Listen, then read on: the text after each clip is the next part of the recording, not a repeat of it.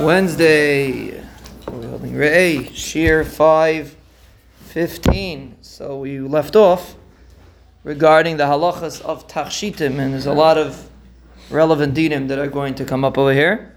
So we explained that a tachshit has to be that the purpose of wearing it is for a tachshit, to adorn the individual that's wearing it. And we explained that by men, it's not so pashut, which will also come relevant very soon. By women, there is a concept of a tachshit, even though Chazal seem to say that it's aser, but there are kulas nowadays that women wear tachshitim. Now let's say you have something that has two functions. For example, a watch. A person wears it for a tachshit. You could have a nice, beautiful watch, or a person could wear a watch just to tell time, or even a fancy watch. Officially, you wear it for both reasons. So the question is, are you allowed to wear a watch on Shabbos in a place that obviously doesn't have an Erev?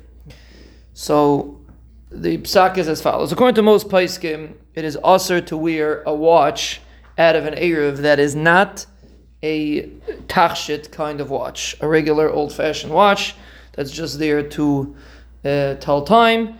According to most poskim, it's not considered a tachshit, and therefore it's just there to tell time, and that's not considered a good enough reason to wear it on Shabbos, and therefore it is aser. So that would rule out, according to most poskim, to wear a watch that is not considered like a nice. We're going to see how do you decide what's considered a nice watch, but generally speaking, a regular watch which is not considered a nice watch is aser to wear according to most poskim. There are some poskim that are mekel, and they hold since you're wearing it, since it's attached to you, so therefore it's not considered as if you're carrying it because you're wearing it around your hand. A pocket watch is different.